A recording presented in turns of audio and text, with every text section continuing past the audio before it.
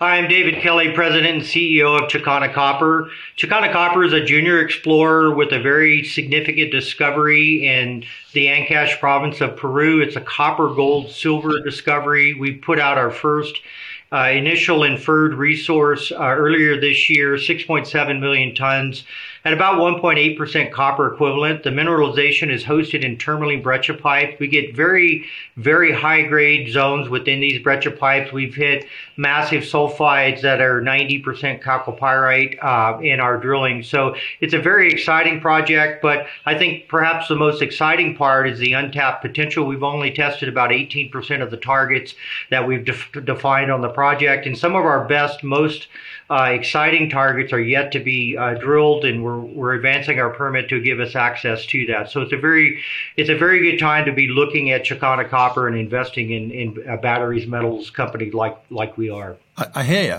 I love copper, but we can't not talk about Peru, right? So we've seen yet again another kind of change of government with the president being ousted. We're talking about Pedro Castillo being ousted by Congress. So what's happening? How does it affect you? Well, yeah, I mean, that's now 6 presidents in 6 years, right? So that's not a statistic that you like to throw out when you're talking about sovereign risk.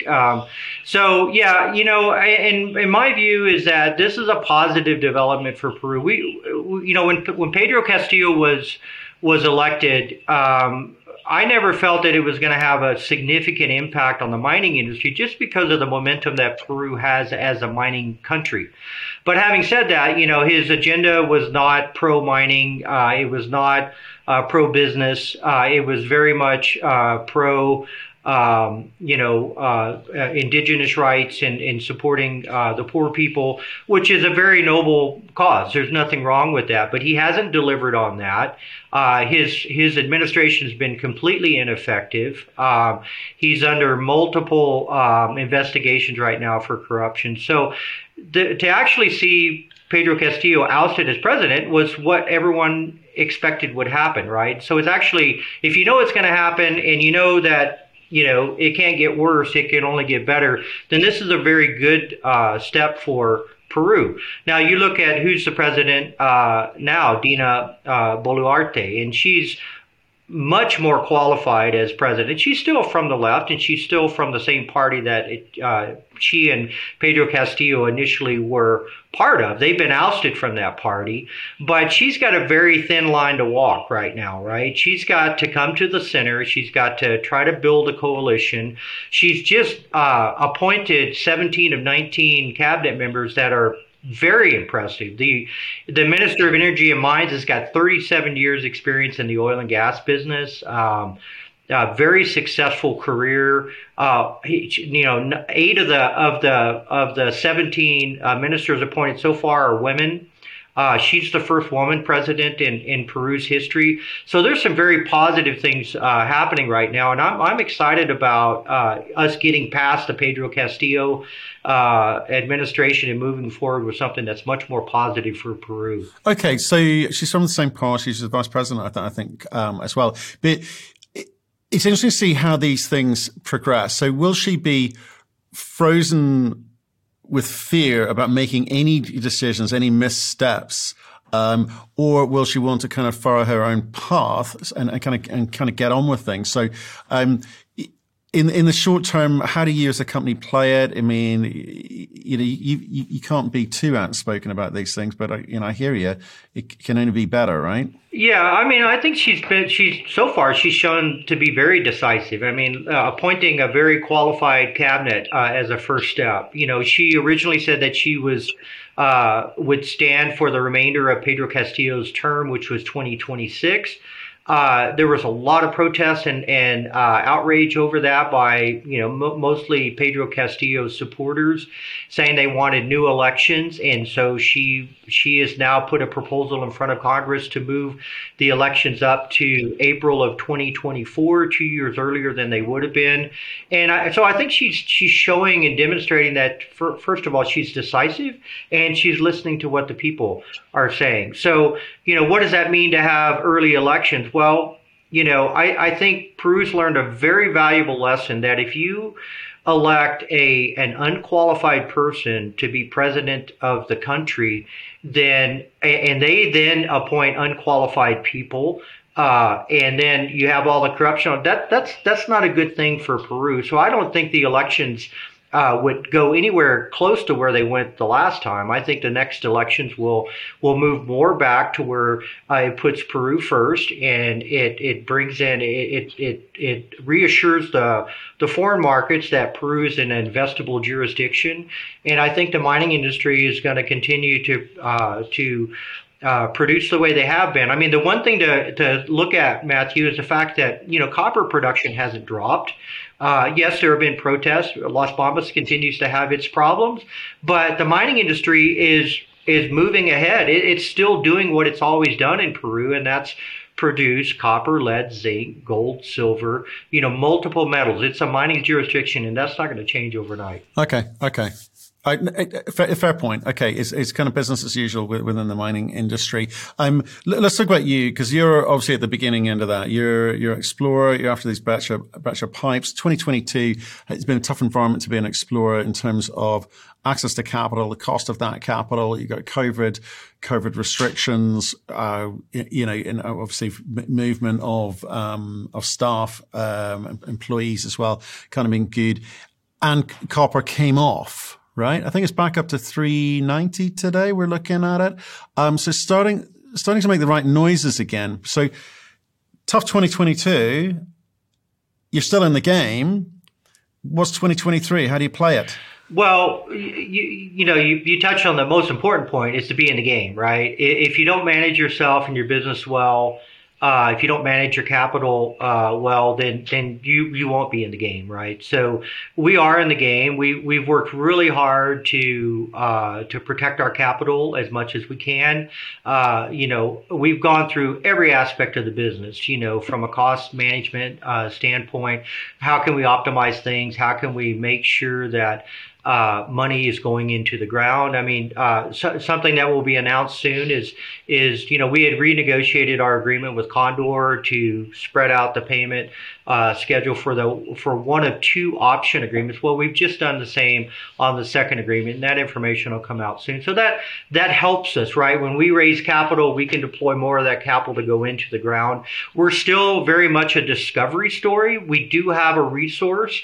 I think it's a very important resource because it's completely open at depth. It's high grade. It's right next to an active, in a mining district that's active. The nearest operating mine is 500 meters to the east of our property boundaries. So it's a great combination, I guess, to have a high grade resource that we know is going to get bigger, and then also have all of this really exceptional exploration upside. And that exploration upside is recognized globally by some of the biggest mining companies in the world. We have an agreement with Barrick on the south side to test these, this, what I think is one of the most impressive gold anomalies I've ever seen in my career.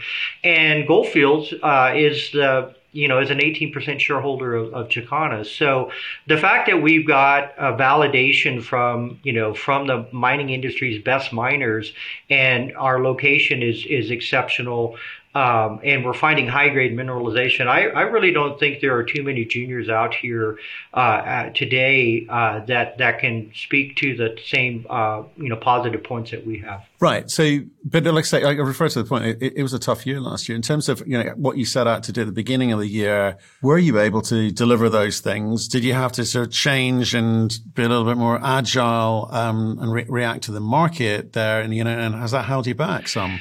It's not really held us back. I mean, the main thing that's held us back is not having the permit to drill on the south side, and that's been a frustrating part of working in Peru my entire career.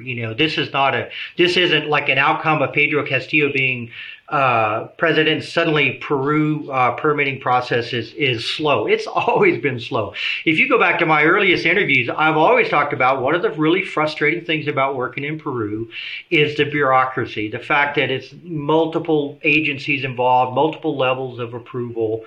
But we've worked really hard, and we're very close to getting that permit for the south side. We know now, just last week, ANA, which is the National Water Authority, has approved approved our permit. That sends the permit back to the Ministry of Energy and Mines. And what we're waiting on now is notification of the approval of the environmental permit. And then we enter the final stage, which is called initiation of activities.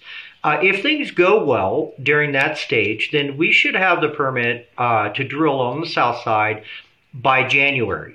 Now, January and February, for people that are familiar with Peru, those are the heaviest months of the rainy season. So, will we start drilling as soon as we get the permit? We will evaluate that. We have drilled through the rainy season in the past, but that's when we had the luxury of being able to build the platforms, build the road access prior to the rainy season, and then operate during the rainy season. In this case, we would have to do that work in the middle of the rainy season. So we might wait till March to start drilling. But I can tell you this, we've got some really, really exciting targets to drill on the south side. We've advanced the permit to the point that it's almost in hand. We've done some great community services work by building a community a meeting center or meeting hall in one of the local communities, and that's just been signed off by the local community. We're advancing the geometallurgical program with the eye that this high-grade resource on the north side could go into production much sooner than something else that we might find this year or next year on the project. So we're moving forward on multiple points. We haven't been delayed that much. We're watching our capital very carefully. We just got a $500,000 IGV refund. That was just approved yesterday. So that's a nice little injection of capital into the company to go with the $2.8 million we already had. So we're healthy financially. We've got a bright outlook. The permit's almost in hand.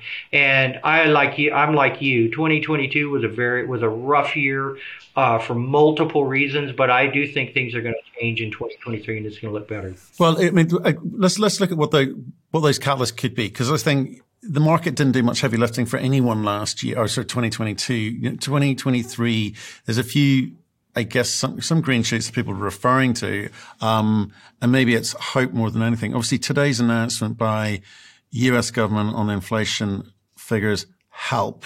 It's a start. There's been a reaction from in the markets, but that in itself is not going to be enough. So what else is going to help? Copper price, I suspect, but what else do you need? Well, I think, it seems like every month for me, there's more recognition of the importance of copper as a battery metal, as a green energy metal, right? And people are catching on. People are understanding. A year ago we were talking about, well, what's missing now? You're a copper company. What does that mean for the investment market? And what it means is the fact that copper is the backbone of the green energy revolution. There's just no other way to think about it. It's a great metal for economic growth, but it's also it features prominently in every single green energy technology that is out there: wind, solar, even nuclear, transmission, storage. Everything involves copper. So I think that's getting better all the time. I think the supply of copper is always going to be an issue, because we know that the major mines are decreasing in grade. The old mines are running out of production, out of ore. New mines coming on are not going to fill that gap. So there is a looming supply gap. It's going to get worse with uptake of clean energy type of things. So I think that's going to work in not just our favor, but all copper company that are in this industry. Right. Okay. And I was just sort of looking forward to 2023 because it's not 2022. But also trying to understand the speed at which this thing moves, the speed at which a market can move. A phrase which is thrown at us all the time is, metal super cycle coming. People are understanding the basics of, how things work out there. Younger people are moving away, or sort of moving towards commodities with a utility to them, such as, commodities which can solve problems. Can they, help with, net zero carbon emissions? Can they help with the kind of green revolution? Can they make our lives, the younger generation, better? So, are you, I don't know what conversations you're having, because obviously you kind of got a big institutional component too. this, but you also do, go out and talk to investors. What are you hearing from them that they need to see from you to get involved with companies like you? I'm pro copper. I think we need all of the above, but what's going to get them over the line to invest in kind of, smaller, earlier stage stories like yourself? Yeah, I mean, a lot of the conversations I've had recently have been with very opportunistic investors. They're value investors. They like our story. They like the fact that we have a good discovery track record and we have a lot of upside potential, but they also see the value. And I've had numerous conversations lately with people that are coming in and buying, taking advantage of the, the contrarian investors. They're investing when the market's down. Just go look at the volume of our stock in the last week. We've had huge volume, and it's people that they're trying to take advantage of the situation. There's been tax loss selling, but yet we've held our share price for the most part. So that tells me that we've got some smart retail investors out there that are coming in and seeing the value. They're recognizing the fact that, we've got 190,000 ounces of gold, 11.7 million ounces of silver, and 130 million pounds of copper just in our initial resource. And it's all open, so it's going to get better. And if you look at the value of our company in terms of like dollars per gold ounce in the ground, it's $13 an ounce in the ground, and gold's at $1,800 an ounce today. So those are the kind of things that the really smart investors pick up on. And then the copper thing, yeah, I think that's always been the focus of our company is copper. We're seeing some things in the geology that are so exciting for us. Everyone's always, the first thing they ask is where's the porphyry? Where's the heat engine that's driving these high grade tourmaline breccia pipes? Well, as we are moving deeper and deeper in the system with our drilling, also, coming down the mountainside, but still drilling deeper holes, we're seeing a deeper part of the geology that we hadn't seen before. And, we're learning a lot about where the source of this mineralization is coming from. And so that's also part of the work that we're doing now. I mean, we've got these targets on the south side to drill. They're just obvious things. They're in your face. You have to drill these things. But we're also building our knowledge about what's really driving the engine on this system. And if you were to drill a deeper hole to look for a porphyry, where would you go? And so that's an exciting part of the geologic story too that's also evolving. Okay, but I guess the most important question you've got to answer for your shareholders or for anyone looking in to try and get on board the copper thematic is like, how do you go from where you are today and show where the value comes from, how this company should be valued, and by that I mean you talk about the pounds that you've got, you talk about the ounces that you've got, and again, we talked to a lot of companies who've said, well, look, maybe we need to just shake up and change up our strategy for how we, access capital. DSO type projects. We've seen people shake up their strategy by going from large projects to smaller projects with smaller capex requirements, so they're not kind of blowing out the share structure, but having to raise expensive capital. Or they say, well, actually, we're just going to drill. We're just going to drill, and just kind of keep this going, and hope that we can continue to raise money. I mean, you must have had those discussions at board level, and be prepared to, change things up to kind of make them work. Because at the moment, like I say, you've been battered by so many waves. You got to hope that next year copper price does it for you. You got to hope that it's a much more positive, momentum-driven marketplace. But those things are out of your control. So, what are the things that you look to that you are in control of, the levers that you do have available to you? Well, some of the things we talked about, stay in the game, right? When people look at Chakana for an investment, I love talking to those people, and I want them to see that we're running an optimized business. We're focused on the bottom line. We're spending our shareholders' money as carefully as we can. So that's principle number one. Do you believe in the management of the company that you're investing in? The exploration upside has done. We've done very well with that. That's still going to be a prominent part of. That's what our, you mentioned institutional shareholders and our strategic shareholder in Gold Fields. They believe there's tier one discovery potential here. Tier one. I mean, that's in the top, quartile of all discoveries globally. So if you've got a company that believes in that potential in your project and believes in your team, that's a great thing, a great point of validation. And so we very much want to drill to smartly to test that potential. We also want to advance our knowledge of the resource that we have, so that we might have an option in the future of putting a small tonnage, high grade operation into production on the north side. We've hit massive sulfide zones in our breccia pipes that are 27% copper and a kilogram of silver. I mean, that's just phenomenal. And that exploration on those breccia pipes is still open as well. So we can kind of play the different games. Are we going to radically change our strategy? Not in any significant way. We're not gonna go out and acquire a bunch of properties and turn into a project generator or something like that. We believe in what we're doing. We have really strong backing with our institutional shareholders and our strategic shareholder. So we're going to continue to do what we've done.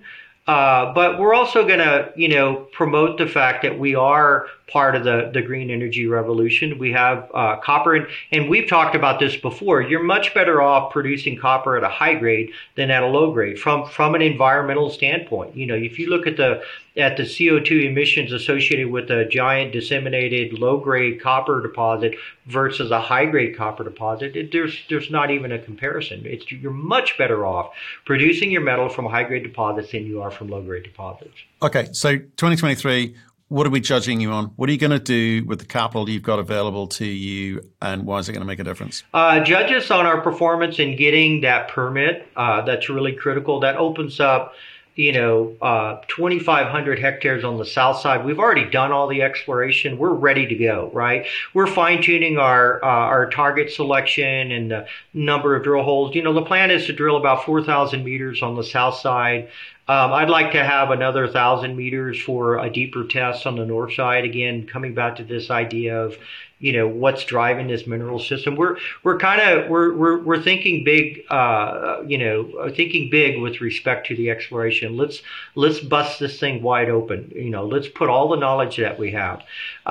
Judge us on the knowledge we gain and how much we advance our understanding of the resources. We're doing a geometallurgical study right now. We've just engaged a very talented metallurgist to work with the geometallurgical mineralogical work that we're doing. We're sponsoring a PhD study at the University of Tasmania at Codes on the geometallurgical characteristics of the Soledad breccia pipe. So that kind of knowledge gain is really important. And then, judge us on our performance on the ESG side of things, and the work that we've done with the communities. We've just completed a 2-story community hall that is when you look at this building on the side of the mountain in this very small community of 150 people, they have something that they're really, really proud of. It's a brand new community center. It's 2 stories. It has all the modern facilities, bathrooms, and running water and electricity. And it's a great example of the collaboration and positive outcome that can come from a mining company working with a local community and the mutual benefit that relationship brings. So I would love to be judged by that in the market, and I'd like to be judged at the end of 2023 with our share price performance, because at the end of the day, that's how our shareholders get rewarded.